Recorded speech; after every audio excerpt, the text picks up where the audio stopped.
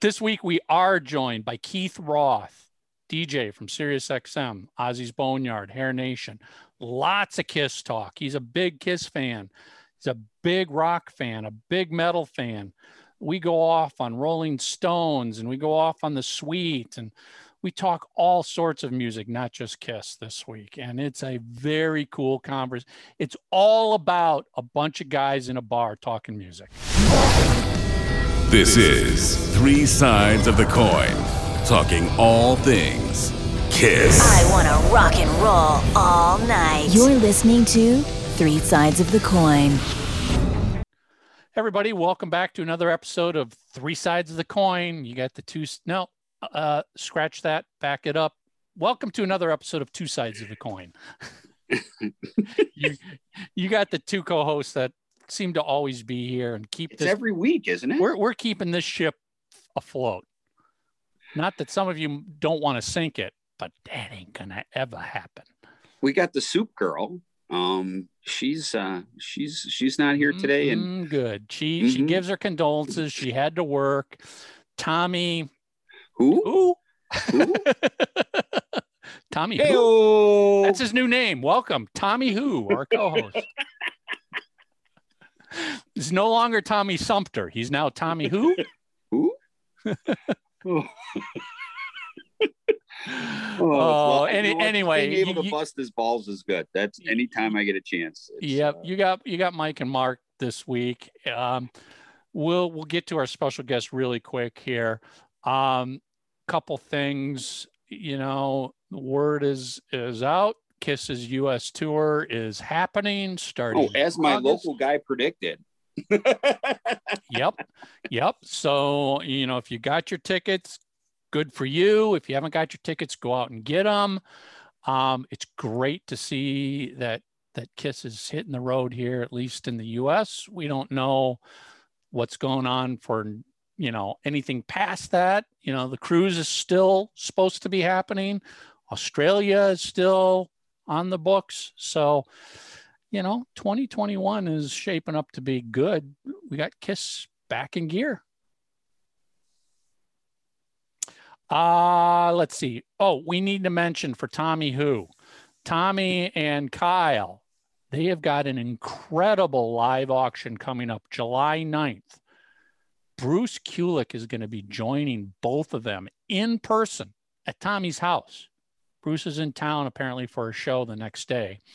So he's coming in early and he's doing a special auction with Tommy and Kyle from Tommy's house. He's going to have a lot of cool Bruce Kulick stuff, limited edition photos, full details, Kiss Live Auctions. Follow Tommy, follow Kyle. Check it out on Three Sides of the Coin Facebook, our page. All the info's out there, but July 9th, put it in your calendars. I think it starts at 9 p.m. Eastern, I think is the start time. Don't hold me to that. Confirm it first. As Tommy likes to always say, don't wait for the last minute to go join the Kiss Live auctions. Go over there now, join it. So they get your application and they get you approved and you're ready to go. July 9th, Bruce Kulick joining Tommy and Kyle for an incredible Kiss Live auction. Couple quick Kiss things. By the time you hear this next Tuesday, we will have seen the Kiss documentary. I may not, because I'm flying that day, so I can't make any promises. But yes, 28th and 29th, the Kiss documentary. I am so looking for. I'm sure you guys have all seen the longer trailer now with the extended footage. And look, man, I like Kiss, a kid in the candy store, and I know a lot of us got these, they're. Yep. The Kiss Off the Soundboard is out. Everybody's got it now. The tour's going to be starting, in another month and a half or so. Guys, it's shaping up to be a great time to be a Kiss fan. Dude, this is shaping up to be just a great year. I mean, I was just looking in the last couple months, I've got new albums from Kiss, a live album, new studio album from Cheap Trick, a brand new studio album from Styx that just dropped, Dennis DeYoung just released a brand new album. As you talked about last week, Ted Nugent's going to do a new album. I mean, guys, what freaking year is this? Is this 1978? I mean, can you believe these bands are still releasing music? It's so fucking great. I'm beside myself with just joy and music, and shows are coming back. Buck Cherry's new record's coming out the end of this week. My Motorhead box set for the live record, No Sleep Till Hammersmith, comes out this week. I'm going to get to go see Buck Cherry in a few weeks. You know, gigs are starting. Life is good. Hopefully, Left for Dead can start playing again as soon as the clubs start opening. And it's just, it's like the caterpillar becoming the butterfly. Yep, exactly. Opening it's like 2021 is going to be Christmas all year. It's just so much great stuff. Hold on, Christmas time. Isn't there a book supposed to come out around Christmas? Isn't it shipping in August? No, it's coming in August. Oh, is that what it? If magic is real, there's a book coming in August, which would mean he's pretty much done with writing the whole thing now, because it would have to go to the printers by next month in order to be printed and ready to ship out in August. Who are we kidding? That's never happening. Yeah, I saw that today. I'm like, yeah, it should be. Look, like I said, we get ready in the next 30 to 45 days for another update. Yeah, and then we'll make sure we update it, and you guys can go. All right, can we? The horse is beyond dead and beat. But look, guys, over here at Three Sides, we take no joy in this. But after the way we were talked about and treated, it's kind of hard to not have a laugh about it every time it's brought up. I mean, for as long as this keeps going on at this point, we can't stop now. I mean, remember we said it wasn't going to be out. It wasn't going to be out by Christmas. That was what, 2014? Six years ago, people. We said it's not happening. And we were accused of having an agenda and going after him and lying, and we're going to eat those words. And look, we've said from the beginning, we'll say it again now for the millionth time. If it comes out, and it's what it's supposed to be, I love to have a copy, but I'm not going to ask you guys to send your money in until it's done, because I wasn't going to send mine in. And that's what got us all in this trouble. And listen, that mark right there is exactly why we had an issue 6 years ago. We just said to ourselves, the three of us couldn't spend our own money on this. So it felt wrong to go out and promote and tell all of our listeners to go support this when we wouldn't be able to support it. That was it. If that is being a bad person, then I suck. Okay. I take it. It's no different than when we've had authors on, when we genuinely have somebody on and we've read their book, we tell them exactly what we think. Or if they have music out, we tell them what we think. We don't bullshit anybody here.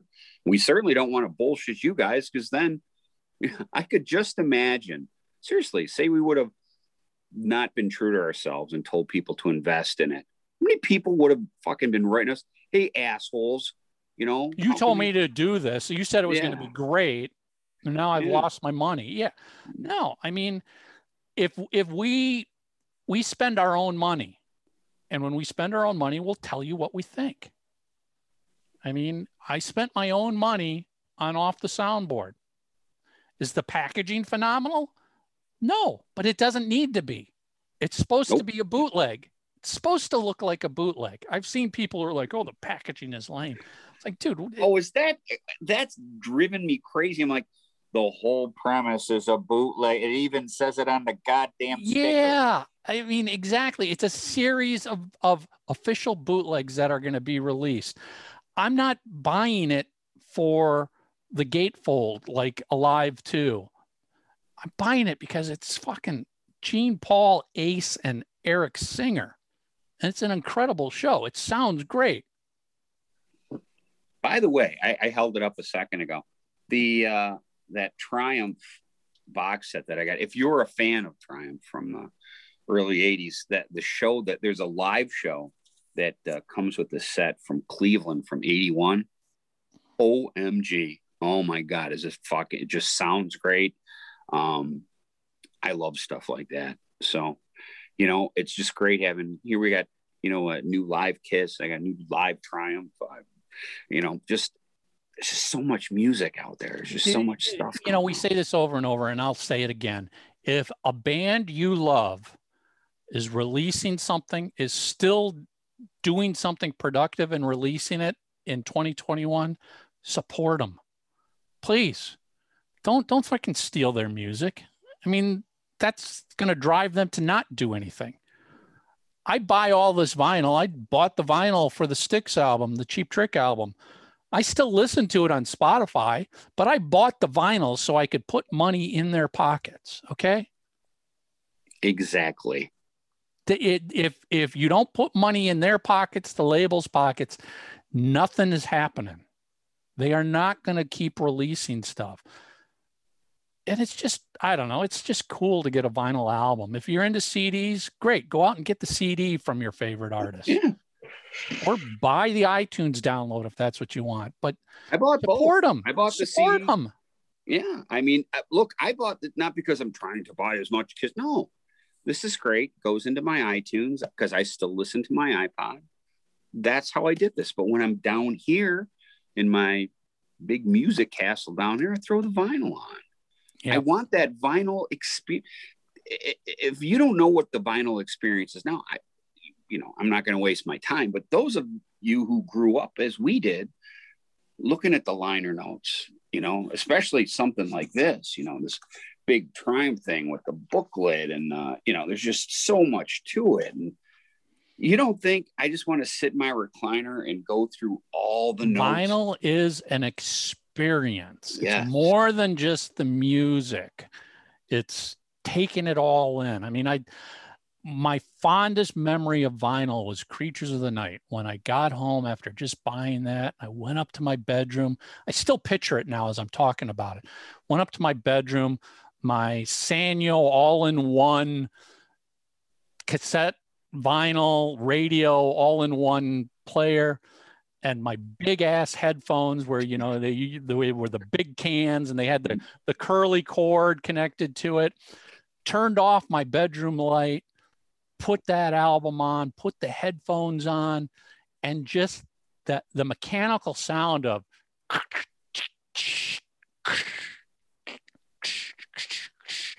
boom.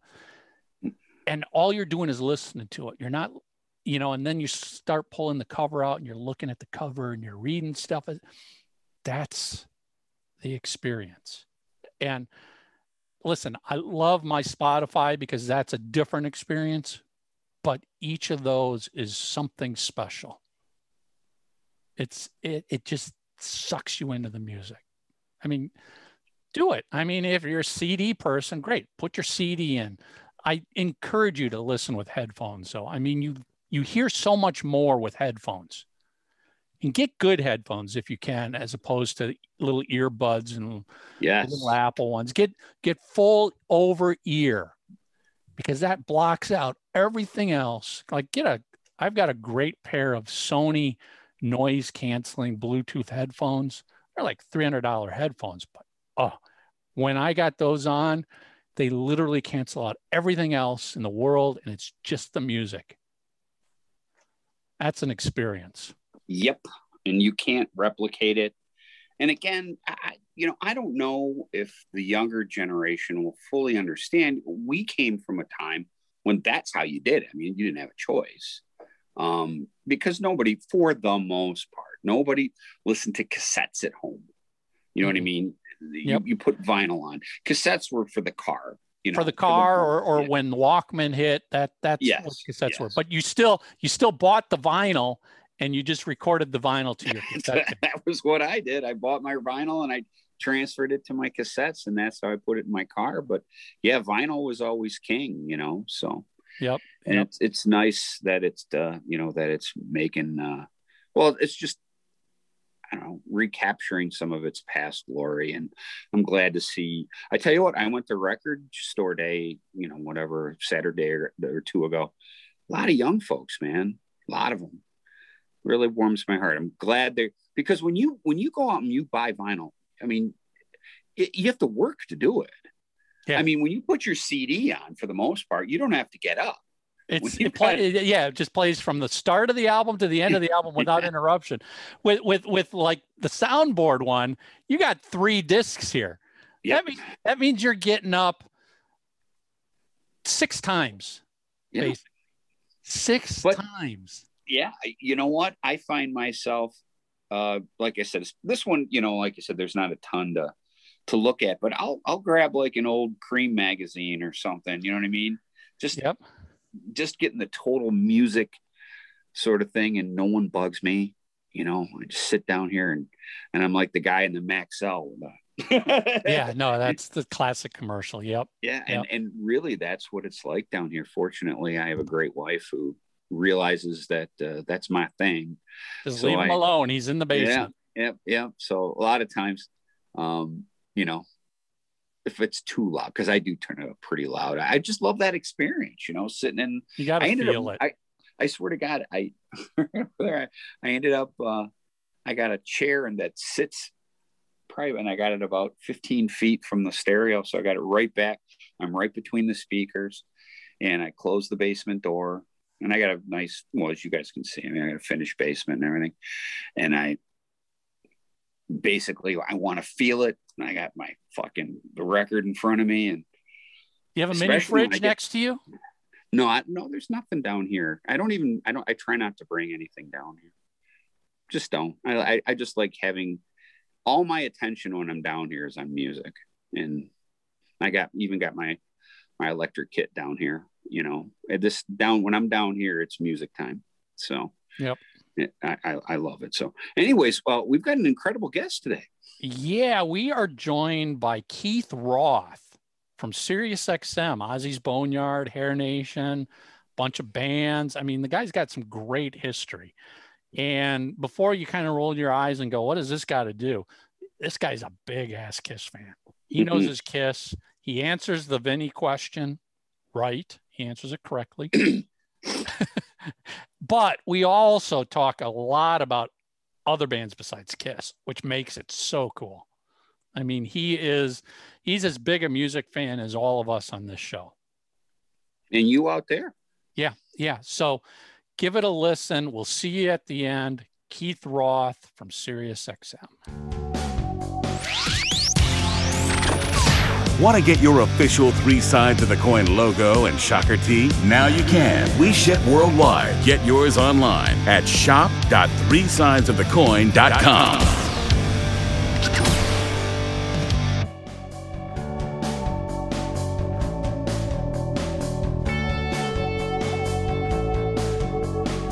Hey, 3 Sides listeners, viewers, watchers, and haters, because we know you haters always listen.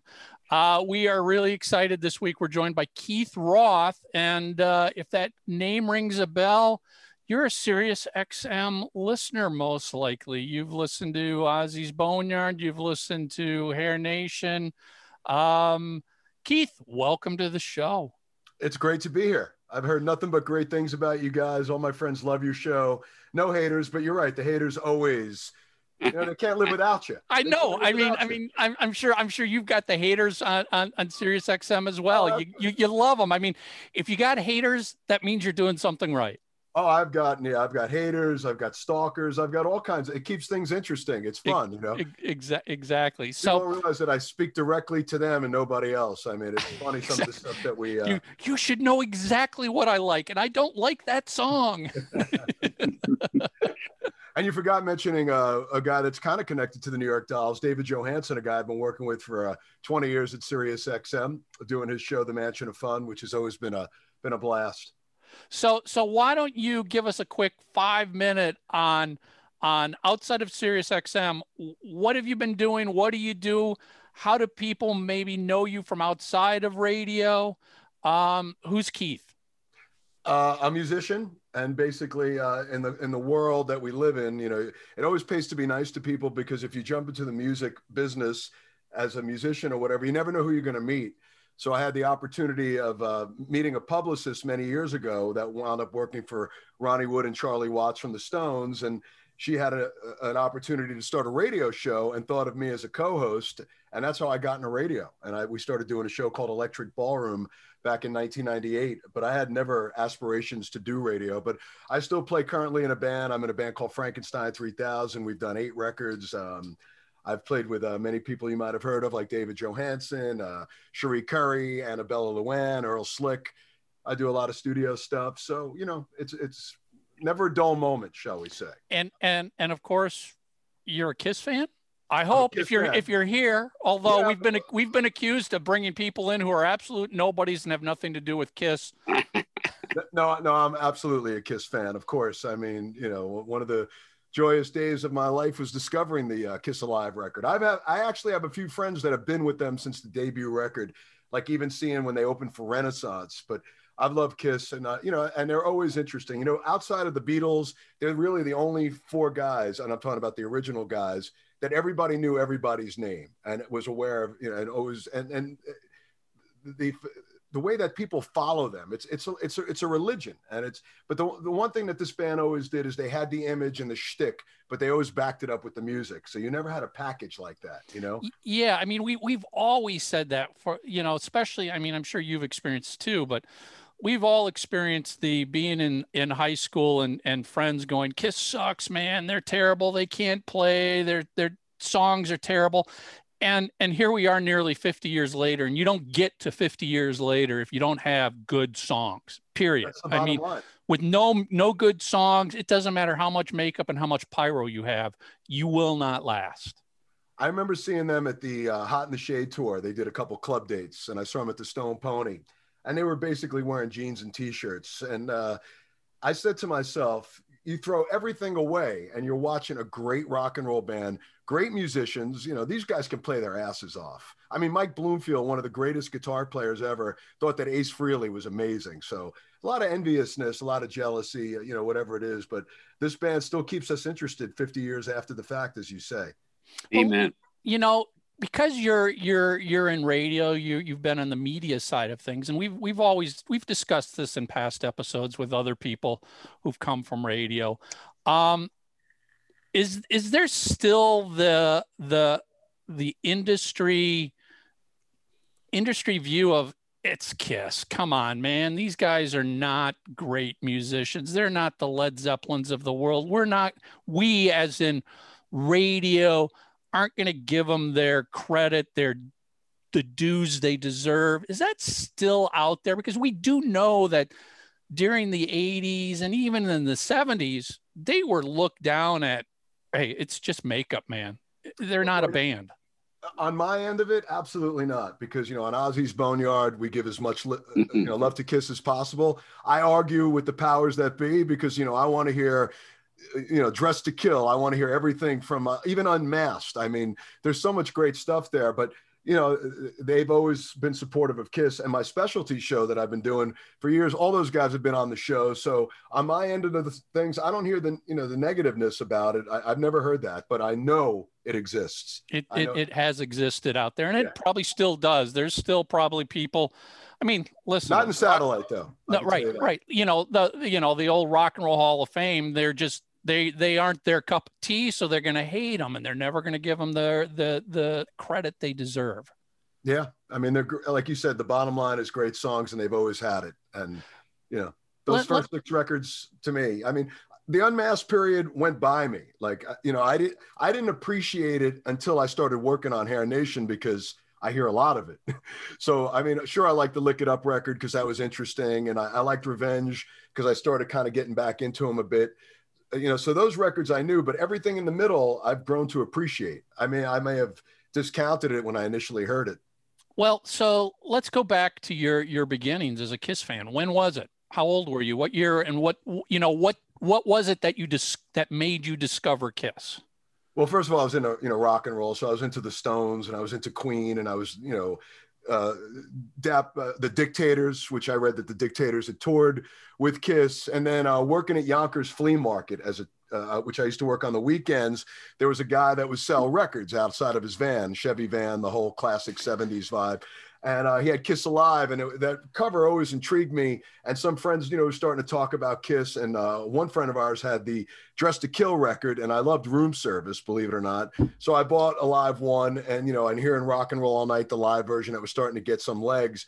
And then I took that record home, and by the first listen, I'm like, with the booklet. And I'm reading the booklet, and I'm going through the record. And that was it, man. From that moment, I went all the way back and then all the way forward. And I pretty much religiously follow them up until Dynasty. And were you one of those when Dynasty hit that it was like, this is like disco? Where are they going here? They've lost their rock and roll edge. Were you in that camp? No, because I grew up in New York, and it was fine to go and buy a Marvin Gaye record along with a Black Sabbath record. I never saw any of that stuff until I moved out of New York City. It was fine to go buy a Sly and the Family Stone record or a Mahalia Jackson record with an Aerosmith record. So when I moved to New Jersey, I did start seeing some of that. So what was it about the Dynasty era that you started to? Well, I bought the 45 of I Was Made for Loving You. And if I'm not mistaken, you guys would know better than me. The flip side was Hard Times, right? Mm-hmm. So that sold me right away. Hearing Ace Frehley sing that song, I was like, oh, this is great. And, the Stones had done it. Rod Stewart had done it. So I just thought they're doing what everybody else is doing and doing it equally as good. I thought it was cool. I had no objections to it. And I thought Dynasty as a whole was a great record. I loved it. 2000 Man being weaned on the Stones.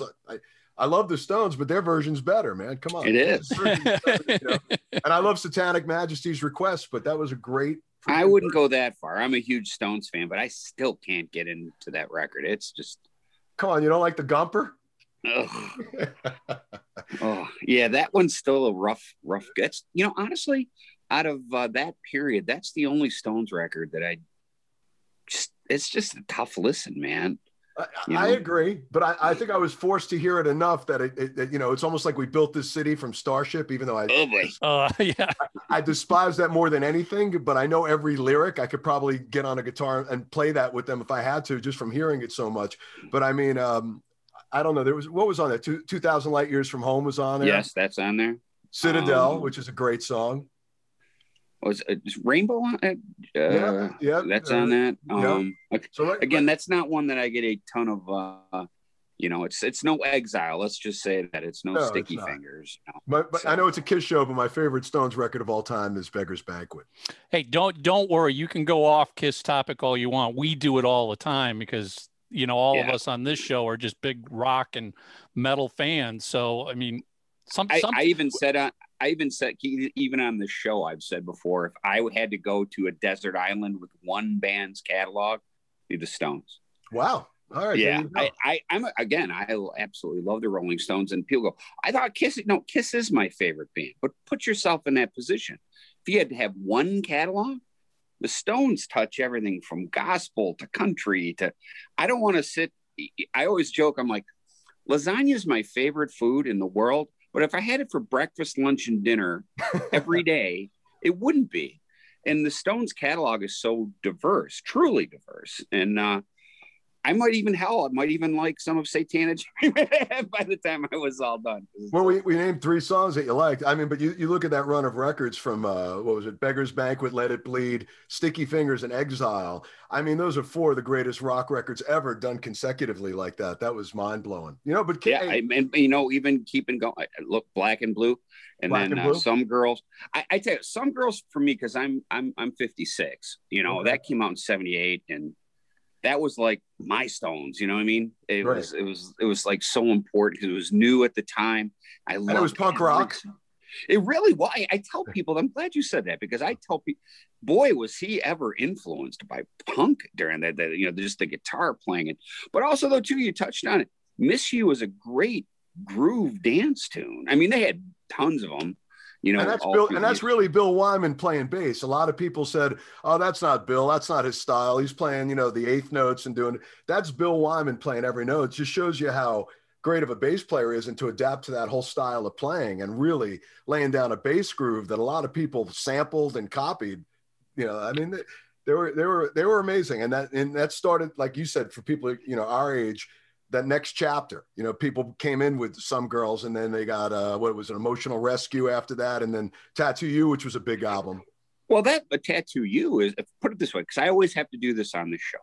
For those of you who don't know, Tattoo You, here's where I sometimes get in trouble, because I don't remember exactly, but like a lot of that was a rehash that they went in.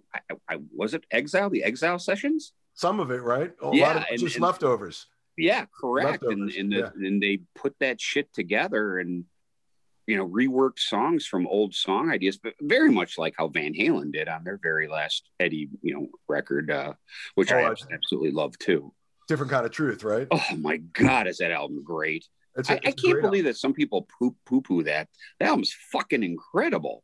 It's amazing because, they're smart enough to know, like, hey, all right, we're in our 60s at this point, right? Or late 50s at that point. Like, we can't think the way we did. So let's go back and listen to it. And I thought it was a great record. And I thought Wolfgang sounded great on it. The band was on fire. And, I agree with you. Be happy that we have it, instead of not having it. That's the way I look at it. Well, those songs. You guys, have you heard any of the interviews I've done with Kiss on like any of the serious stuff? I'm sure I have. Although I got to admit, Keith, I jumped ship a few years back. I hear you. Oh, look, as soon as Howard got a vagina, I left. Sorry. Boy, he's changed. I'm just listening. I mean, I was just saying, because me and Gene were talking about the Stones, and my point to him was like, I'd rather hear anything but Rock and Roll All Night to close a show. If you're going to give me that last song, there's a million other ones I could pick. And then I said to him, going to a Stones show, and he was going way deep in picking tunes. Like, he really knows the Stones catalog. And he said, well, I would love to go see the Stones if they were doing this, this, and this. And then I said to him, well, would you bring me? He goes, I'm straight. I'm sorry. But he gets it. They get it as fans. But, that magic show that we'd like to see the Stones do or Kiss do. I mean, how do you guys feel about that? I mean, Rock and Roll All Night or anything else? I mean, here's what I've said many times. I'm like, I challenge Kiss to open the show with Rock and Roll All Night. Get it out of the way? Not just get it out of the way, but as a Kiss fan, your head will spin when they do that. And think of it this way. Right now, Rock and Roll All Night is what they build towards. That's the peak of the show. So come out opening at that level and see if they can go even higher. Right. See, how would you end the show if you opened with Rock and Roll All Night? How can you get that show to keep going upwards to end with something else? I mean, what was it? The Crazy Nights tour, they opened with Love Gun, I think. Yes, it was. I mean, that was just like, holy crap. Did that just, as a fan, I was like, it's a song I don't need to hear over and over again, but because you did it there, it totally worked. I don't know if I saw that tour. What year was Crazy Nights? That would have been 87, 88. That wasn't when Wasp was playing with them, right? No, that would have been the tour before. Okay. All right, so I didn't see that tour. Crazy Nights was Anthrax and Ted Nugent. Okay. With you, because obviously I'm in Detroit. Obviously, Ted's not opening for my Kiss favorite here. place for rock and roll. Thank you. It really is. We had Helix, maybe. Yeah, could be. Remember. Helix. They were good. I enjoyed them. Yeah. But I'm with you. I mean, to some extent, it's like, all right. I mean, here, this actually happened to me. This was back in 2008. I went and saw Kiss, took my wife, who was then my girlfriend, to go see Kiss. And I actually left the show before the encores started, because it was a show out in the middle of nowhere. It was like a 2-lane road in and out, and traffic was going to be a bitch. And I'm like, I don't want to sit in traffic for 2 hours getting out of here. I know exactly what's coming on this Kiss show. I know the next 3 songs, the effects, everything. let's go. Let's get out of here. And, you know, yeah, do I need to hear Rock and Roll All Night as the final song? Dude, I know it's coming. It's not going to be surprised. There's nothing you're going to do to shock me with that. How about if they close the show with like, Is That You? Dude, that would floor me. Again, that would be great, right? You know, it might not be the song I would pick, but I don't care, because to me, part of what, you know, that set list discussion that every fan has with every band of like, oh, don't play the hits. We want all the deep cuts. It's like, well, we know that's what the fans want, but the casuals want to go and listen to the hits. I mean, and I'm sure you get that probably on radio. It's like, if people are calling in, emailing in with what they want to hear, most of the time they're probably they're asking for the core songs that it's like, God, do I have to play Love Gun again and again and again? But that's what the people want to hear. Paranoid, You Shook Me All Night Long. I mean, look, great songs, but people want to hear it. I mean, and you know, they can hear it every day. I mean, they could keep that's always surprised me on the Ultimate Sinner thing. Mm-hmm. When people, they get to, and they do Crazy Train, and then I'm like, that's the beauty of that feature, because you could play whatever you want. You could play UFO. You could go as deep as you want. I mean, you know, I want to hear Riot. You know what I mean? It's like, I want to hear the stuff that they're. That's the whole thing. It's like that Ultimate Sinners thing. I'm like, shouldn't you be playing? I would think.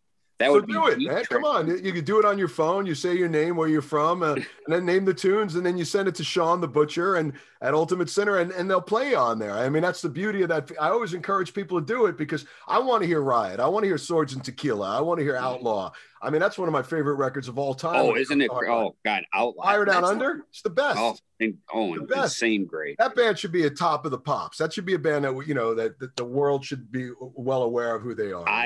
Narita, all this was great. Narita Rock was City. Great. I'm with you, man. I don't know how they didn't hit. That's one of those bands I was just like, how did this not happen? Had everything. You know, musically, the songs, great records, you know, nothing to cherry pick. Another great band. But, you know, look, we're the minority. I mean, if they played Is That You to end the show, we'd be the last three guys in the stands. No, you're 100% right.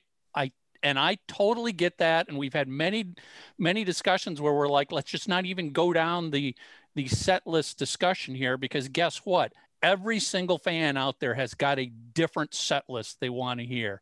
And the band will never be, and I'm not talking Kiss, but no band will ever make every single fan happy with the set list. So if you're going to have to play those songs, mix it up, do it a little differently, place it different in the set, because that's what, you know, Hot in the Shade tour freaking opened with I Stole Your Love. I mean, I saw that tour. That was a jaw-dropping moment for Kiss fans going, holy crap. Not only haven't we heard the song, but they're opening with it. But Mike and Keith, did you guys see the last Judas Priest tour? I mean, they did stuff like Saints in Hell. I mean, they were bringing back, just talk about deep cuts. And a friend of mine went to a show, and I looked it up. I can't remember exactly what city, but they didn't even do You Got Another Thing Coming. You know what I mean? That's a cool thing. I mean, Saints in Hell, I mean, that's my favorite Judas Priest record, I think. It's Stained Class. Stained Class. But you see, there's a group of us that all think the same way, because, like, you know, most people would say Screaming for Vengeance, right? Or British Steel. I would say, you know, Stained Class or Hell Sad Wings. Sad Wings. I mean, and there's a group of us, and I think Turbo. Turbo. That was a great tour. Oh boy, look at the time, Mike. I know. Mark is like, oh God, do we have to go down this Turbo Keith discussion? and I will continue this discussion. Turbo, a great tour and bad outfits. That's what I'll say. I was just looking at something on Facebook today. Somebody in some group posted a bunch of photos from the Turbo tour, and I'm like, yeah, those outfits didn't work. I love the album. The outfits just went too far for Judas Priest. Yeah, yeah. No, I mean, look, I've worked with Tom Allom. We did a record with him back in the early 90s. And as kids, we were always, because he engineered the first 3 Sabbath records. And he said flat out that, that Rob Halford, like a lot of that stuff was one take stuff. He was just incredible. And, the Unleashed in the East, and he worked on the Turbo record when they were using the synth guitars, and they were figuring it out as they went, as they completed stuff, then they moved on to the next thing. So they were literally learning how to play that style of, that style of a guitar as they went through the record. It was pretty interesting how they, those guys are just super. I mean, whether people like it or not, I give bands credit for doing that, because that was stepping out of Judas Priest's comfort zone.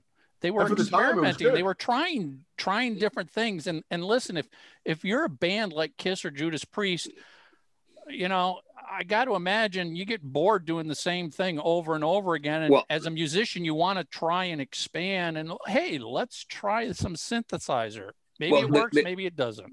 The Kiss analogy to all this is that we would not have had the heaviness and bombasticness, if that's even a word, of Creatures of the Night without Unmasked and without, the Elder. I mean, they finally went, oh, fuck, this is what our fans like. And they started playing. And it's the same thing with Judas Priest.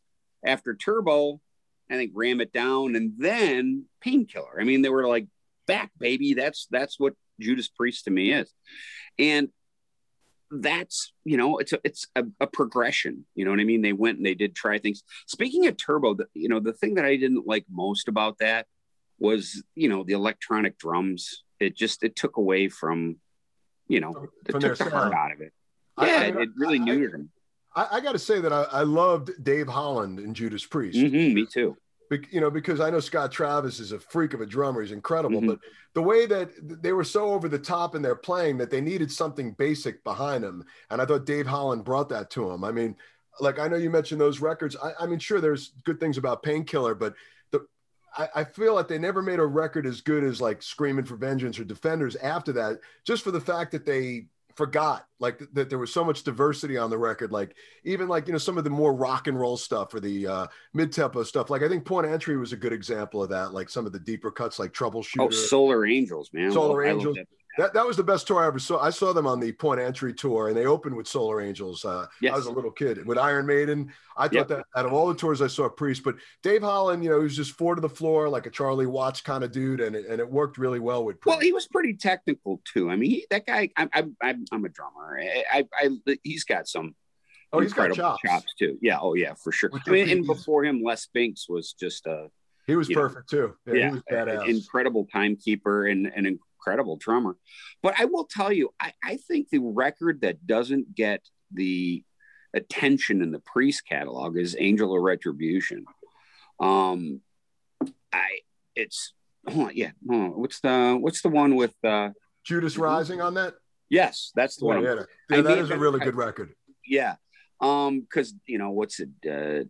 Out Demon out. What's the name of that? I'm just drawing a fucking blank on the titles. I should have boned up on my Priest stuff, but certainly know all the songs. Just can't. It was a Kiss show, right? So yeah. So, but yeah, I mean, all just great stuff. So, anyway. Well, Keith, what do you name some bands that have been around 30, 40, 50 years where more recent albums still capture the feel, the vibe, the energy of early albums in their career?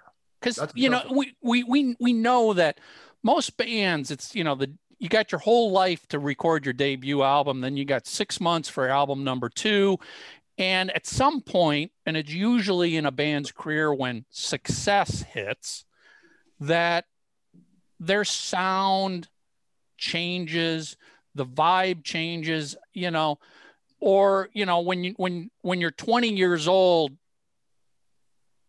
craving to become a rock star, a superstar, rich, and you're hungry, you write different songs than when you're 50 years old living in a mansion in Beverly Hills. Yeah. I mean, you can't get your brain back to that time you were hungry. Are there any bands that you can think of that have been able to do it? Only the New York Dolls.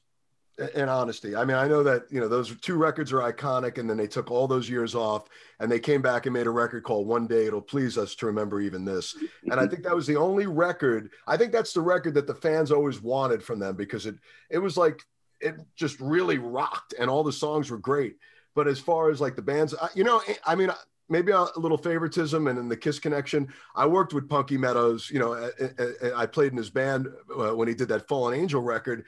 And I think that record is as good as any Angel record they ever made. And that, so I mean, the last Angel record I thought was great. I mean, I thought it was as good as all the other stuff that they've done. But off the top of my head, as I'm looking around, seeing if I could find anything, the only guy I could think of that always was able to consistently outdo himself was David Bowie. I thought David Bowie's last record, Black Star, was in his top 5 records that he ever made in his career. I mean, it was like, he basically said farewell. Here's my record. And it's just such an amazing record that it's hard to even listen to it, because the guy is dying and he gave his fans a parting gift.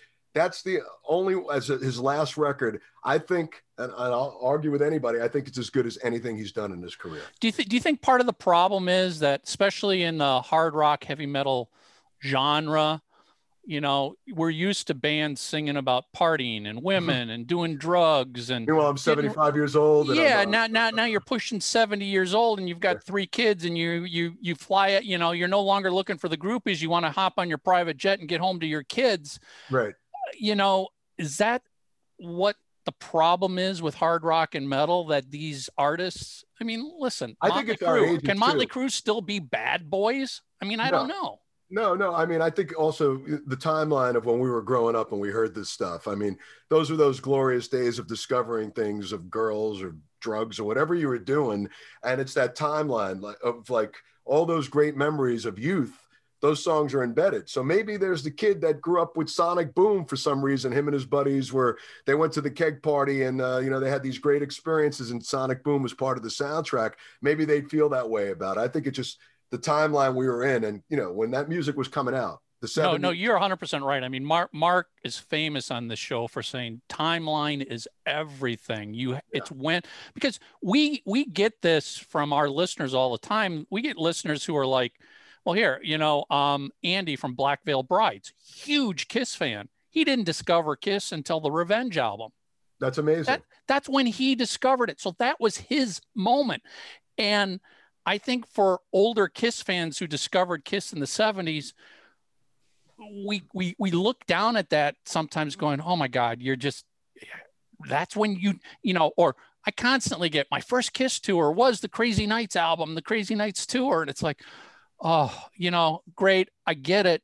But I think we, as the older fans, need to sit back and go, oh, wait a second. They're having the moment I had when it was 1976. Exactly. Let them have that moment. My first show ever I saw was Zeppelin, 77. I was 8 years old. I have older brothers, and my middle brother got stuck because he went to see them every night. But my parents had to go to a wedding in Long Island.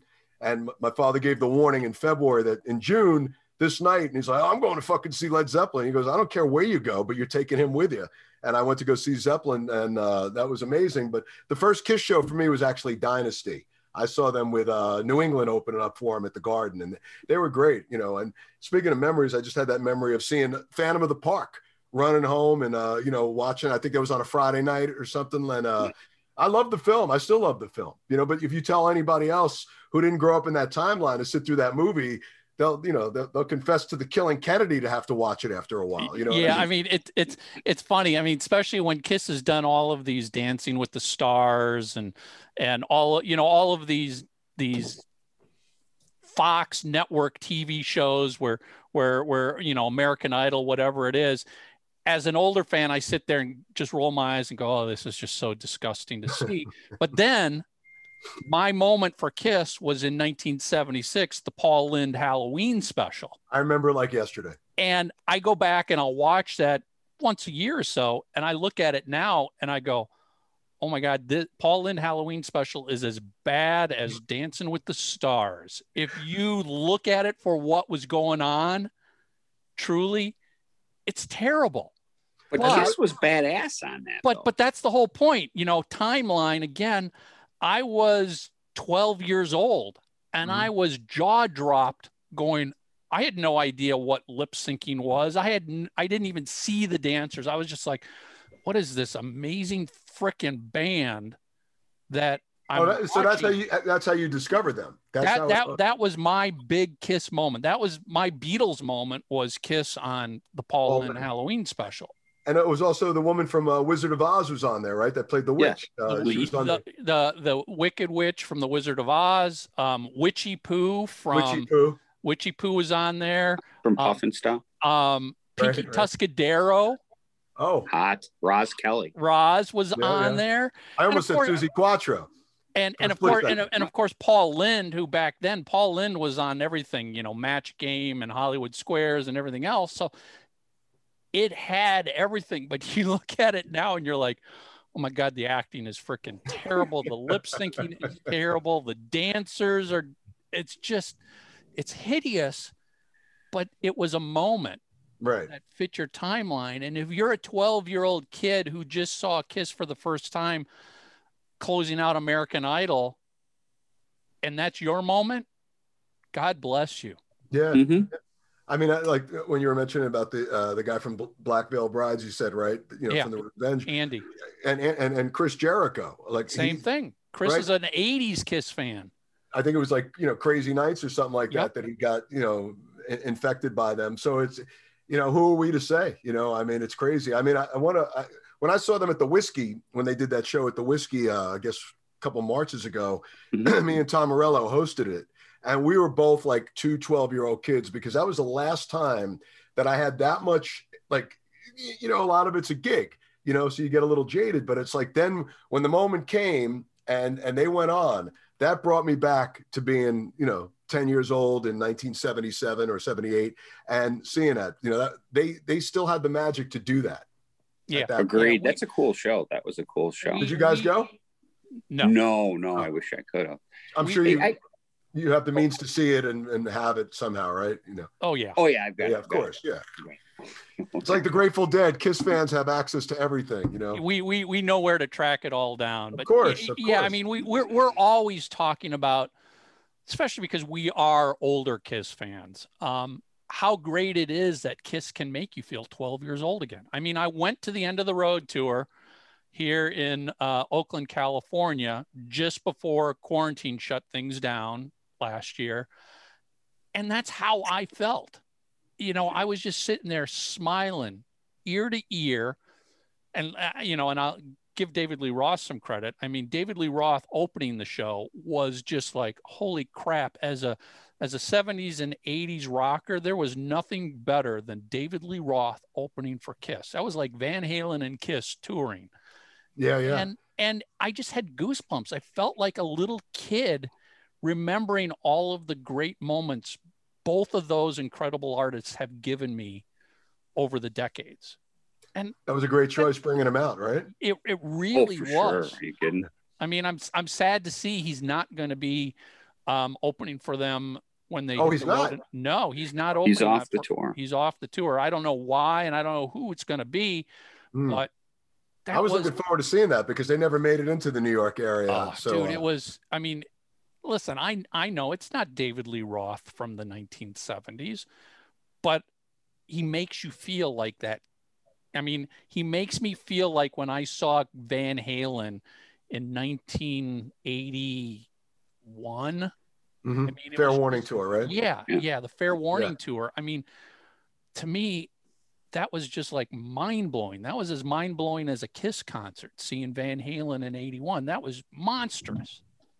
I'm kind of bummed because I was looking forward to seeing it. And, because of Dave. I mean, a big part of it, because I've seen a lot of Kiss. And sure, I have to see him on the End of the Road tour because I really do believe that this is the last one. I really honestly believe that this is it. Like, just from discussions that I've had with Paul and whatnot, like I think Paul's all about the, the Soul Station and other things, moving forward. So, they had me fooled on the Psycho Circus thing, farewell tour, right? But I really honestly believe that this is the end. And I was working with Kiss during the farewell tour because I built their website and was out on the road with them through all of that. I truly believe that when that tour started, it was going to be the end.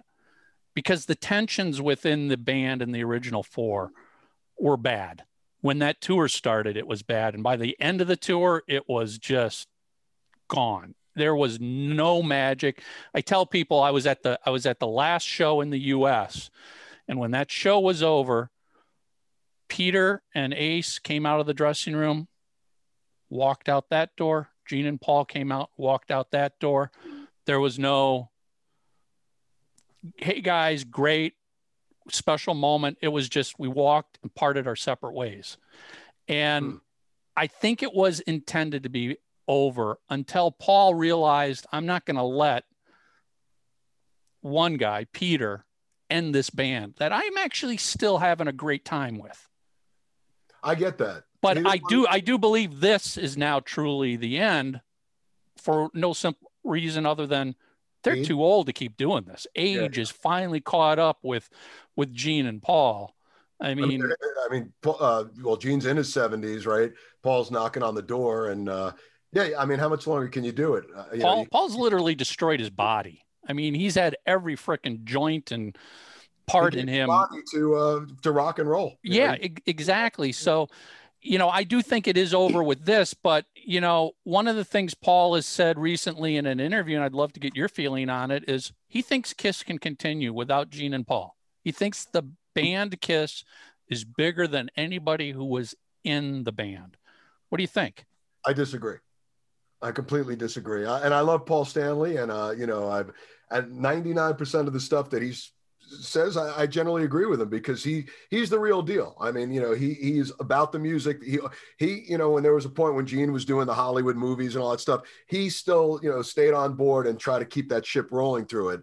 I don't think so, because, you could see the numbers of people, kind of dwindling throughout the years. And like Gene and Paul, yes, as long as those guys are there, they'll always be getting away with it. I mean, would you go to an arena to see and no disrespect to Thayer or Eric Singer or those guys, but two other guys doing what they're doing? I don't know. We get this asked a lot by the Kiss fans, and my feeling by himself, yes. If just Paul's there, even if Gene or vice versa, I still think they could figure out a way to make it happen. But without those two, no, I would say no. I think what will continue. I think they will attempt to continue without Gene and Paul, first of all. I have no doubt about that. I also think they are smart enough to realize it will not continue at the level it is right now, meaning they will not be able to do arenas and stadiums with 4 new guys. It will become a smaller production show entity. Does it play to 2,000 or 3,000 people instead of 10 to 12,000 plus people? I think it's more like a Rock of Ages, Broadway. Yeah, spot on. Yeah, 300-400 people a night, every night, 14 shows a week, 2 shows. Yeah, that kind of stuff. I think it would roll too. But and we talked about it, maybe having almost like a Blue Man Group sort of thing. One on the West Coast, one in the East Coast, maybe one in Orlando. Where in each one one would do the early years, one would do the Dynasty era, one would be the Unmasked era, one would be they could have a half a dozen of these Kiss bands around the world playing residencies at major casinos, because and they can switch they can switch cities. Right. So you'd have the Destroyer one with one residency for 3 months, and then that one would move to Orlando and the other one would move up to New York City or whatever have you. I mean, you're right, I can see something along those lines. But there was talks that you guys probably heard this, that like say the Beacon Theater, for example, of doing a night of every record. Like Cheap Trick had done that with their first album. I saw that was great. 3 nights, man. I saw that. In Color, Heaven Tonight, and the first one, right? I mean, 3 of the greatest records right there in a row. Mm-hmm. I'm a huge Cheap Trick fan. As a matter of fact, there was a time in my life when you were talking about defending Kiss and Cheap Trick. You were getting into brawls with people because they didn't want anything to do with either one of those bands. And so being a Cheap Trick fan and a Kiss fan, there was a lot of shit to deal with. But I stuck through, both of them. I took that shit when I was in high school because. After Dream Police, Cheap Trick fell very quickly out of favor. Yeah, they were very uncool. quickly. They were about as uncool as uncool, and then you were a Kiss fan on top of that. I joke, but it was serious. I would have to stop and think in the morning. It's like, do I want to wear my Kiss t-shirt to school today? Because I'm going to take so much fucking heat for wearing a Kiss t-shirt. Right. But as a member of the Kiss Army, it's like, F you, I'm coming to school in my Dynasty t-shirt. Good for you, man. I mean, after Dynasty, that's what had happened for Kiss too, right? It was after that one. I never bought I followed him through Dynasty, and then I kind of lost it. And then I remember coming home one night feeling pretty good, watching MTV. It was like 3 a.m. and I saw the video for I Love It Loud. And I was like, whoa, this is great, man. And I went the next day and I was like, I got to, and then I love that album, Creatures of the Night. And then I went back and then I bought Unmasked, which I love that record too. And I thought The Elder was brilliant. I for the whole concept of it, I wish it would have been a film, but there's something about Just a Boy and, Dark Knight. Those are great records looking back. I'm glad I kind of missed it when I did, but the shit that we used to take.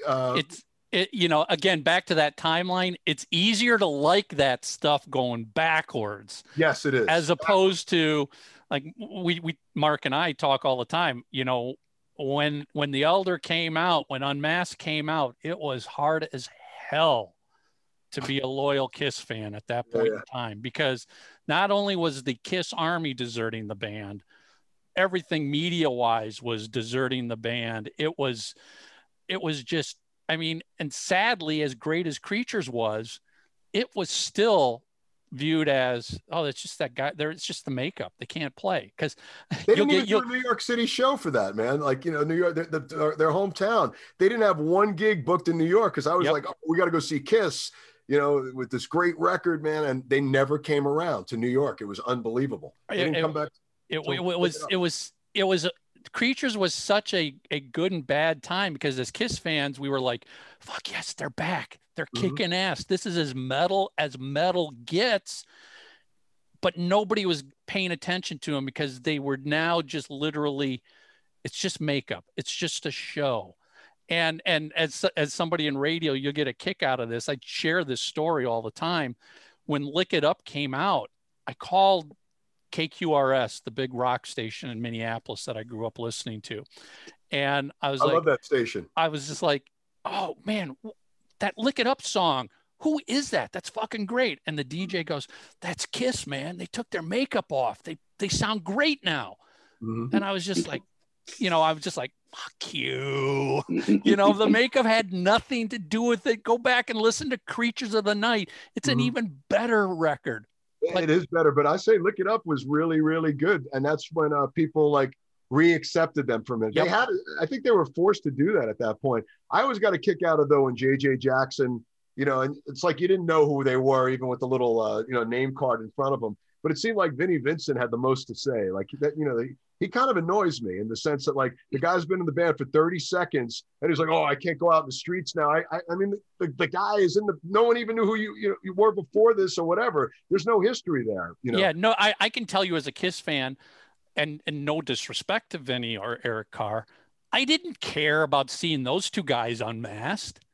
Right. It was all about seeing Gene and Paul without makeup on for the first time. That was all that mattered. The other two guys, okay, yeah, you've only been in it for 1 album, 2 albums. It's not a big deal. It's just not. But for Gene and Paul, it was a big deal. And, it was a huge deal. I've gotten to know Ace, and I was very close with Ace for a while. And as a matter of fact, rumor has it that the last night he drank was when he came to see my band at Don Hill's in, I've never had the balls to ask him that because because he's been clean and sober for so many years now. But he was in a great mood that night. It was a lot of fans, and he was taking pictures with people. And apparently that was the last night he drank. But seeing Ace for the first time at L'Amour's in Brooklyn before he put out that record, that was the first time I saw him literally on stage without the makeup. And by the way, they were amazing when they had Richie in the band and Mark Regan and Todd Howard. John Regan and oh, Mark Regan is the guy that runs our record label. Hi, Mark. John Regan, right? John Regan and Richie Scarlett, who's a dear friend, and not meaning to name drop. I forgot who was playing drums. Was it Sandy? Sandy Slate? No, hold on. The very beginning. This is before the record even came out. Yeah. Because they were doing like, was it audio video then? And they were playing some songs that was with Rich. Todd wasn't in that band. The very beginning. Oh no, you're right. It was Richie Scarlett. It was John Regan, right? Yeah. I can't remember who was playing. Maybe Anton? No, Anton never did the live stuff with him, did he? I don't know. I was almost going to say those very early shows. Maybe it was Anton. It was 85. I remember it was 85, but the songs came across so good that I remember when I bought the record when it finally came out. I guess 87, 86. 87. Like I remembered all the tunes from seeing that show, and it was really interesting to see Ace without the makeup because I had never seen him before. That was one of the highlights of going to the show, like you mentioned about Gene and Paul on MTV. Yep. So Keith, I know you got to run in a couple minutes here. Yeah, I'm watching my phone, so I got like 5 more minutes. All right. So you're definitely worthy of the question. Oh boy. Uh-oh. So, do you think Vinnie Vincent saved Kiss? Honestly, no. Yeah. No. Yes. All right. Good job, man. No. I think they would have figured out. Those guys are great songwriters, man. You know, guitar players. I mean, I love guitar players, but they're a dime a dozen. I mean, they would have figured it out. They would have written something or they came up with something. A lot of guys could have done that gig. It was Gene and Paul. I mean, no, but my argument has always been, Keith, the reason that I think he saved Kiss, and I'm not saying that he's the be all end all, but I'm just saying they needed a hit single and they needed one now. They needed something. Look it up. He wrote 8 of the 10 songs. I mean, you take his 8 songwriting credits away, what would that record have been? All right, now you guys are deep. Did he write the melodies to those songs or did he just come up with the chord progressions? Because to me, Look It Up is all about that that's a good question because I don't think we actually really know the extent of how much of each song he wrote versus Gene versus Paul. I mean, there's no denying Vinnie is a incredible songwriter and he wrote great songs with Kiss.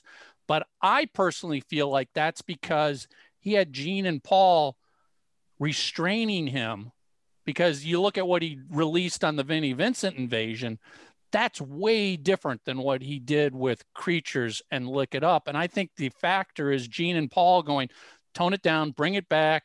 We're going this way. This is a good song. No, I never heard those records. I'll be honest with you. Are they good? You know, the Vinnie Vincent Invasion stuff I describe as, hey, you want to listen to a bumblebee going 1,000,000 miles an hour? Yeah, exactly. Yeah, there you go. I'm not a fan of that. You know, less is more. I'm not a fan of his solo stuff, but I'm a big fan of what he did in the band. I am too. So much so that on the end of the road tour, he's got 2 songwriting credits on the songs that they're still playing. And that's more than any other guitar player that was in the band. You could say, depending on what night, that Ace would have a couple with, if they play Parasite and Cold Gin at the same time. Right, but my point is, you know, Lick It Up and I Love It Loud are still. But they're iconic Kiss songs. They're definitely right up there.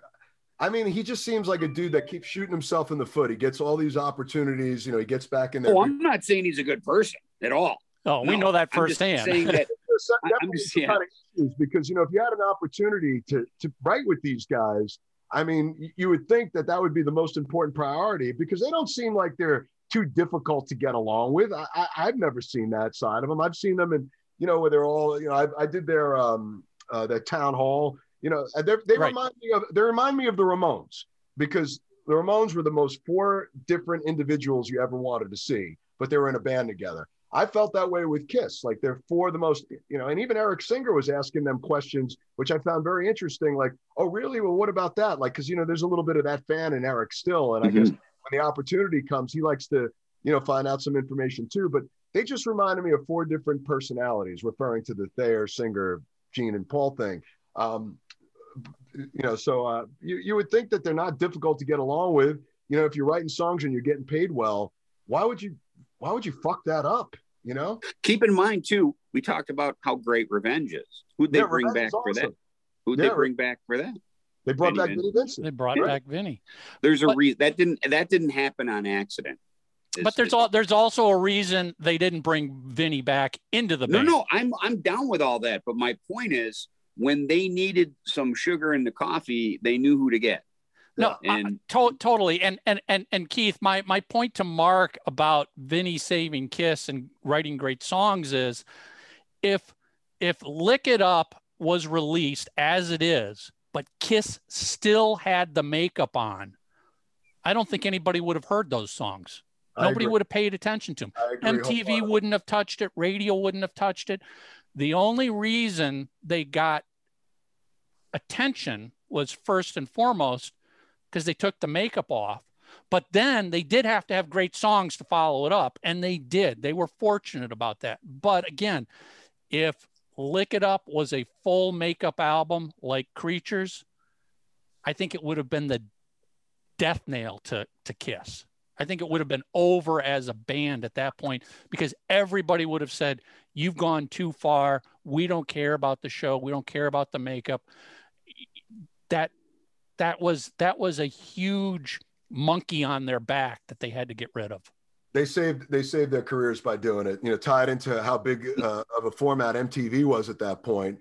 And for them to get the premiere and then playing the video, and, it got people excited again. It brought a lot of people. Maybe I caught back up on Creatures of the Night, but there was a lot of other people that forgot about them that saw that, and they kind of looked cool for the times, and they were still young enough where they kind of fit in with a lot of the bands that were still coming up. They were in their 30s, right? But they held up pretty well. So the image was still cool. And, Paul Stanley's a good looking dude. He's out there, he's rocking, he stayed in shape. I mean, so they got themselves probably a whole other generation of people that went back, like to us, as we were discussing Timeline earlier, those records mean everything to us, but I'm sure there was the next phase that caught on from there. And it's interesting when you go see Kiss now and you see dads that are in their 40s and their 30s and their 50s with the kids, and they know all the words too. I mean, they really have keep infecting generations. I think they're one of those bands that, and when I say I don't think they'll ever tour again, but I think that New Year's Eve thing might become a ritual every year, like how they played on New Year's Eve. I agree. I mean, I think, listen, Gene and Paul are smart businessmen. They know that the Kiss name and brand has got a lot of money tied to it. And will they do world tours? No, but they will do special shows, I'm sure. They might do a short run at a Vegas residency for 1 month. There's no stress on you doing a Vegas residency. You just come out of your hotel room, walk down, play, and go back to your hotel room. Yeah, it's easy. For a month, go home and get a nice fat paycheck, and see you guys in 6 months or a year. I think this is, when they say end of the road, I think it's the end of the road. Yeah, they're not going on the road from now on. If you want to see Kiss, you're going to have to come to see Kiss wherever they are. Yeah, I think Dubai or pay-per-view or whatever the case, something like that every year. I could something like that going on. But Well, Keith, so before you run, what do you want to plug? Your shows? Are you doing any upcoming events? Well, things are starting to get back to normal. I mean, if people want to check out my band, we've made a lot of records. The last 2 records we're really proud of. Main Man Records are available everywhere, Amazon, wherever you buy records from, cool independent record stores. Intermediary Stage and The Blunt Truth. I'm in a band that you are very well aware of, but the announcement is not going to come for a few months. But so be on the lookout for that. And I have a film that's on Amazon Prime called Let Me Down Hard. Come see Frankenstein 3000 or any of the other projects I do. Come out and check it out. We have another band with Bob from Monster Magnet and Bobby from Acid, a new band called Space Panther, and our debut record's coming out on November 23rd. Very 70s sweet. Really like that. We conjured up 1973 big time. So, I mean, the record's done. It's, it's coming out on. Look at that. Right handy sitting next to me. This was one of the later day ones. You should get Andy Scott on your show, man. He'd love to do it. Are you kidding me? Or fuck. Matter of fact, I don't know if you know, Martin Popoff just wrote a really great, sweet retrospective book. That's one of my favorite bands. They can do no wrong. I love them. I just spoke to Andy a few months ago. They have a new Isolation Boulevard they put out. Yeah. Which was good. And sadly, the passing of Steve Priest, I got to see that version before he passed away. But you know, Andy, that version of Sweet that he's got is musically it's tough for me to say this, but musically as good as the classic Sweet. I tell you, off the record, that record does not get the due. That record is phenomenal, start to finish. Don't get me wrong, the American Desolation Boulevard, which is essentially Sweet Fanny Adams. I mean, you probably know all that. But off the record is like so primal and great and bombastic and fun. And that record didn't really do all that well. And that first side, what was on there? Hellraiser was on that, right? No. This is after that. This had Stairway to the Stars. Right. Oh Christ! Okay. You know, this is where I start showing my fucking age. So like, I've got all this music in there. It was the one before Love Is Like Oxygen, right? Level-headed. Yeah, the one before that. And it just. Oh no, I'm thinking of Give Us a Wink. That's what I was thinking. Yeah, so that's the one that's got action on it, and you know, look, they're the shit, man. That band. I don't know how they. Well, I do now. When you read back, I mean, they had problems with Brian and. You know, they were going to start touring and then they didn't. I mean, they were all over the radio, you know, mid-70s. Oh my God. I mean, Fox on the Run. I mean, that was on every 15 minutes on New York radio back when I was a kid. Ballroom Blitz. And then, like you said, action, 16s. The 16s. They are a band that gets credited with influencing so many Queen. Major bands that people yeah. You want to talk about that's a big thing with me. Matter of fact, the vocal thing Queen got from the Sweet. Absolutely. Yes. Queen, absolutely. Freddie Mercury and those guys definitely listened to a lot of Sweet records. I mean, yes, they were so influential. So I mean, I think Gene Simmons said no Sweet, no Kiss, right? Didn't he say very much so. They were trying to get, and really the one band, I remember the first time I heard Too Fast for Love, I thought it was sides 3 and 4 of Desolation Boulevard. You know, it was like, oh my God, yes. Oh my God. Man, you are invited back anytime, by the way. This has been a total joy. I love talking to we'll totally go off the rails. We don't even have to talk Kiss. We're more than happy to tell you, Michael, you're absolutely right. When you said, hey, it's a bunch of guys talking music, the time's going to go by quick. And you're absolutely right. I felt like I've been on the, rapping with you guys for 5 minutes. And Mark, I just got to say with Detroit, my favorite place for rock and roll, I said, any place that gave us the Stooges, the MC5, Grand Funk Railroad, Motown, and the Amboy Dukes is definitely doesn't get much better than that. You know, it is, man. I talk about it all the time on the show here too. At one time we had 4 rock stations. I mean, we just got beat over the head with the stuff. You couldn't help but fall in love with everything. And, like I said, Cream just championed Kiss and Aerosmith and Ted Nugent. And, they just gave us what I wanted. When Rolling Stone magazine wanted to give us, whatever, folk rock or whatever, Cream was going, nah, here's the Ramones. And reading reviews on Lou Reed records and all these other stuff. I mean, the funny thing is when I was a kid reading Cream magazine, I always wanted to have a Boy Howdy beer. I thought that's when you made it, man. When you find that magic case of Boy Howdy, and the photographer, Bob Gruen, Bob. Oh, yes. Yeah. He's been on our show. Right. So he's one of the nicest guys, a friend of mine for so many years. And I was at his studio. I told him that story and he goes, I'll be right back. And he came back and in his filing cabinet, he had a bunch of those Boy Howdy stickers. Hold on one second. Yeah. I've got one. Oh, you got one. Did Bob? Mark's got everything. I could see. He's quite a collector right there. His whole basement is nothing but Kiss, Deep Purple, Aerosmith. Hermetically sealed. You got the cool gold records behind you. Yeah, I'm not going to give up on those. Yeah. This is, can you see that?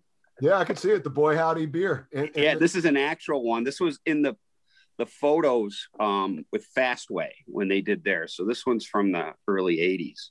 That is awesome. Yeah, but it's a genuine one. Wow. So, look at that. So that ain't the sticker one. That ain't the sticker. Correct. They still wrap just cans. That's what they did it with.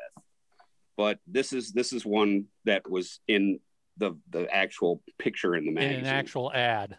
Did you yes. I haven't seen the documentary yet, and I know the guy that did it. Was so it great? Good. So good. Yeah. I went to the world I got to see it in a theater here downtown Detroit. when it debuted here. Let me tell you that movie. And a real quick story before you go, being that this is a Kiss podcast, but it was an older crowd. I mean, at the time I was 54 because it was 2019. So, and I'm waiting for Kiss to show up, and I'm like, God, are all these older? They were older than me. A lot of people in the audience. That place erupted as soon as they showed Kiss. I'm like, yes, you know what I mean? Because I was worried that they were going to be just a bunch of Stooges fans or something else. And I regret I didn't go because he did a premiere in New York, and that was right before the madness happened. I was right in the thick of it when the pandemic kicked in, and sadly, I did a few shows back in March, right before the world shut down. And the last show Hal Wilner did, he passed away a couple weeks later from COVID. Every year we do the Lou Reed tribute at the Bowery Electric, and that was devastating because the show was on March 1st, and he passed away a few weeks later. But that premiere, that oh my God, Scott Crawford. Scott Crawford, Washington guy. I mean, he's a buddy. Invited me, and I didn't get a chance to go, and it was right around that time, and I regret it. But we've had a couple of the Cream writers on the show over the years. We had Robert Duncan on, who wrote the first Kiss book, and then we've had Jan Uhelski. Wow. And Jan, she was an amazing interview. I mean, the stories she was sharing, because she was the one that got up famously on stage with Kiss. Mm-hmm. Yeah.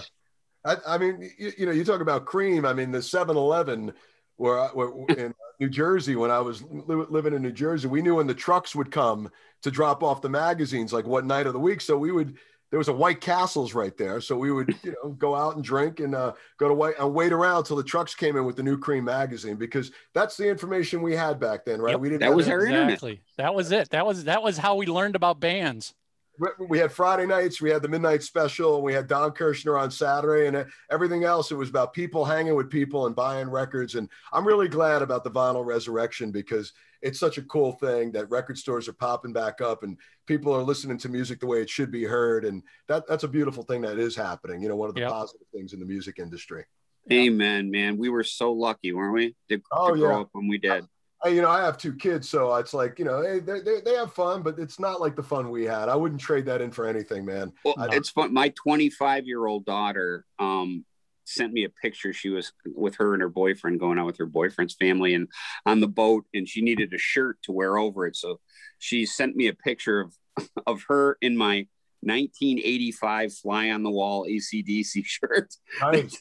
And she goes, "Look, Dad, I stole this from you." And I'm like, "Honey, that's 10 years older than you are." And that's a topic for another discussion, because I love that AC/DC record. You know what? That was the first time that I think any rust happened, because half of it, Shake Your Foundations, the title track, right, half of it I think is fucking brilliant. The other half, But I tell you what, the one I really love, I just wish that Mutt would have stuck around, is Flick of the Switch. Oh, that's a great record. It's a great record, but the production is it's raw. It's raw. Don't get me wrong, I love it. I love all the songs, but boy, talk about timeline. When you go from For Those About to Rock and Spellbound and Inject the Venom, that shit was that was awesome. And then don't get me wrong, I love Deep in the Hole. I love all that stuff, but the production was just night and day. No, I get that. And that's another thing too. For Those About to Rock, following up one of the most iconic records in rock history, I thought they did an incredible job. I did too. I mean, I know it tailed down a little bit, but I mean, what a great follow-up and the pressure that they had to make that album. Yeah. I thought they delivered the goods, and I thought they came through with the writing. I thought Angus and Malcolm came up with some great riffs for Flick of the Switch, but But if you were Brian, didn't you feel shortchanged that they put fucking Dirty Deeds out in between that? That was really perplexing. Wasn't it? That was crazy. I mean, I wish I had my vinyls in my studio. Look, dude, I'm surrounded by, I know exactly what you're talking about. This room's getting rebuilt, but I mean, I had the original, after my first AC/DC was Powerage. I mean, and I thought, to me, that's my favorite record that they ever made, Powerage. I love that album. But I went back and independent record store, I bought the Dirty Deeds record with the Jailbreak on it. So, yep. I knew it, and then all of a sudden, hey, new AC/DC record, and it's Bon Scott, who sadly isn't with us anymore. And I was like, it was just weird, but I guess they felt there was enough strong things on there. And then they left out Jailbreak, that was weird. That was weird. Who are these guys thinking? I guess the cocaine ran out at that meeting, huh? Keith, this has been awesome, and I love you guys. Yeah, we could go on for hours here just talking about rock and roll, and no doubt, man. Got a standing invite to just brain dump on rock and roll and hard rock and metal, and we don't even care if it's not about Kiss. No, I love Kiss, so it's always got to be the theme of things with your shows, but with your show. But thank you so much for having me on, and I'd love to come back anytime. You guys are awesome. I really love anytime, Keith. Thank you so much, man. Have a great day, great week, and once again, you guys rock, man. All right, take care. Take care. So you love the show. Go to itunes.3sidesofthecoin.com and leave your review and rating of 3 Sides of the Coin. Thanks.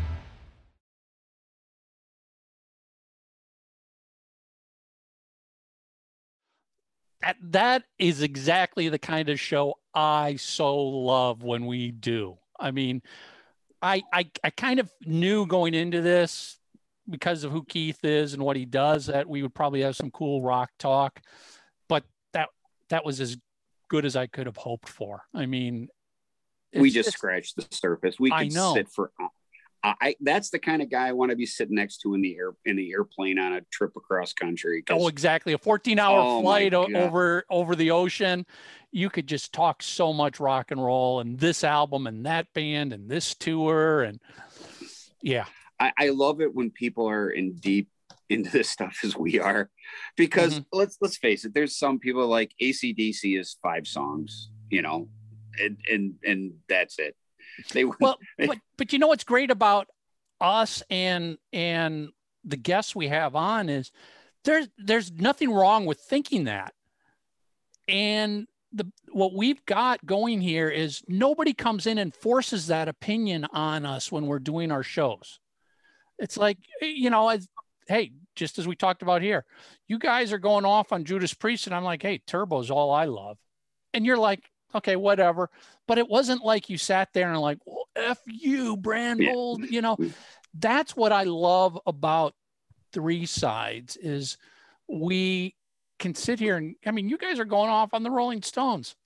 I've said it before. I'm not the biggest Rolling Stones fan. I'm just not. But it doesn't bother me, and I'm not going to go off on you because you do, and you're not going off on me because I don't love them.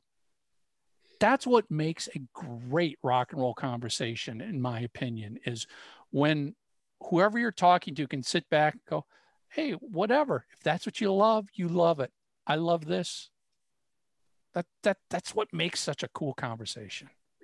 Yeah, that was a lot of fun. He's my kind of guy. It was, it's funny though too, because I've listened to his show tons of times, especially back when I had Sirius, and my wife still does.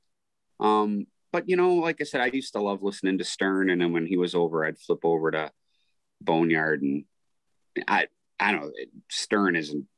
It's like watching The View now. I haven't listened to Stern, and I don't know how long, and I literally alternate between either Boneyard or Ozzy's Boneyard or Hair Nation. And it all depends on my mood, because lately it's all been Ozzy's Boneyard, because Ozzy's Boneyard is more on the heavier side of the rock. Hair Nation is your Poisons, your Warrants, your 80s Kiss. You still get a lot of Kiss on there. But, that's what's cool about SiriusXM. You got both these channels, and between the two of them, they cover everything.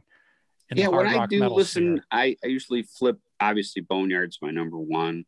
I like Little Steven Station, the Garage Rock. I like that a lot. I like 70s on 7 for obvious reasons. Yeah, that's a great station. That's pretty much it with me.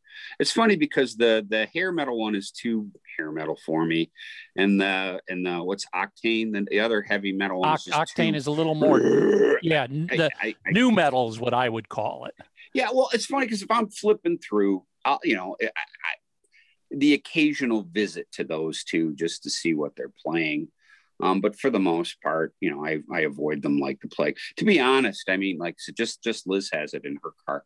You know, I still have I think I've got close to 40,000 songs on my iPod or whatever it is. So I don't need too much of satellite enough to keep me busy. But yeah, but anyways, whenever I do, I always enjoy Keith. I mean, he's been on there forever and ever and ever. Yep. So. Yep. What a great guy, and was very happy that we got to talk to him and really look for. Hopefully, he wants to come back. It seems like he does. I really welcome back anytime. Yeah. Oh, definitely. You know, and by all means, listen to Keith on SiriusXM. Send in your requests. Tell him you heard him on Three Sides. He's definitely. I mean, you can tell he loves. Just Kiss. pick some decent fucking songs. Don't request Love Gun, please.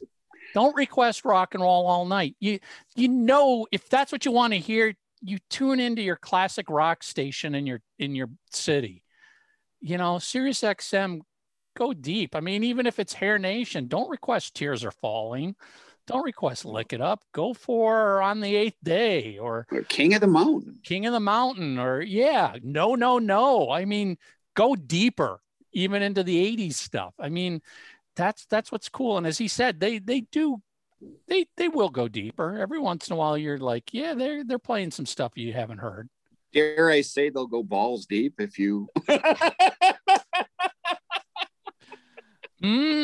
Good. Where's Lisa when you need her? I know. All right. So yeah, be sure to check out Keith. Let him know you heard him on Three Sides of the Coin. And real quick, don't forget Tommy and Kyle's auction, July 9th. Bruce Kulick, special guest at Tommy's house. They're going to have all sorts of limited edition photos, special auction. I mean, you know, check our Facebook pages. We've got information up there, but follow Tommy, follow Kyle. Kiss Live Auctions. Bruce Kulick's doing a special auction with Tommy and Kyle. It's going to be one of a kind Bruce Kulick stuff. You want to get something really cool from Bruce, that's the place you want to go. So yeah, and maybe Tommy will invite the horses in while Bruce is there. Fans love it when his horses show up and stick their heads in through the windows. And of course, if you're watching us on YouTube, hit the subscribe button. If you're on Spotify, follow us. If you are on iTunes, subscribe. And of course, don't forget we're on Twitch and everywhere else you can on what? Watch.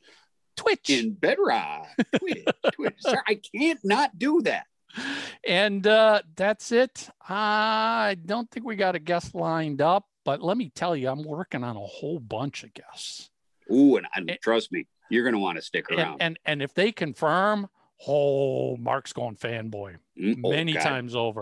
Oh yeah. Matter of fact, I'm going to have to bring in tissues. I'll be crying. I'll be so excited. So, and we're going to have to go after Andy Scott now. Oh, are you kidding? I got my, matter of fact, right over there. I got my. I will add him to my list to track down. All right, that's it, everybody. 3 Sides. Hold on. Your homework is to go listen to Off the Record by Sweet and tell me that's not one of the greatest albums. That's one of those records. It's like, that album's perfect. It's great, but it didn't do anything. I don't know how it got lost in the shuffle. Well, I kind of do. They couldn't tour and all that kind of stuff. But man, when they put that fucking record out, late 70s, just classic hard rock. I would expand that homework of go check out any of the 70s albums that Sweet released. I mean, listen to that and tell me they did not influence Kiss. And there's more than one album from the 70s that if you listen to from the Sweet, you're going to go, holy shit, this is pop metal perfection. Pop. You know, the American version of Desolation Boulevard, you know, Ballroom Blitz. I mean, Fox on the Run. Classic. Yeah.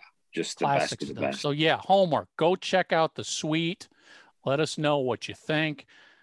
Let us know if you're a listener of Keith on SiriusXM as well. That's it. We'll see everybody next week.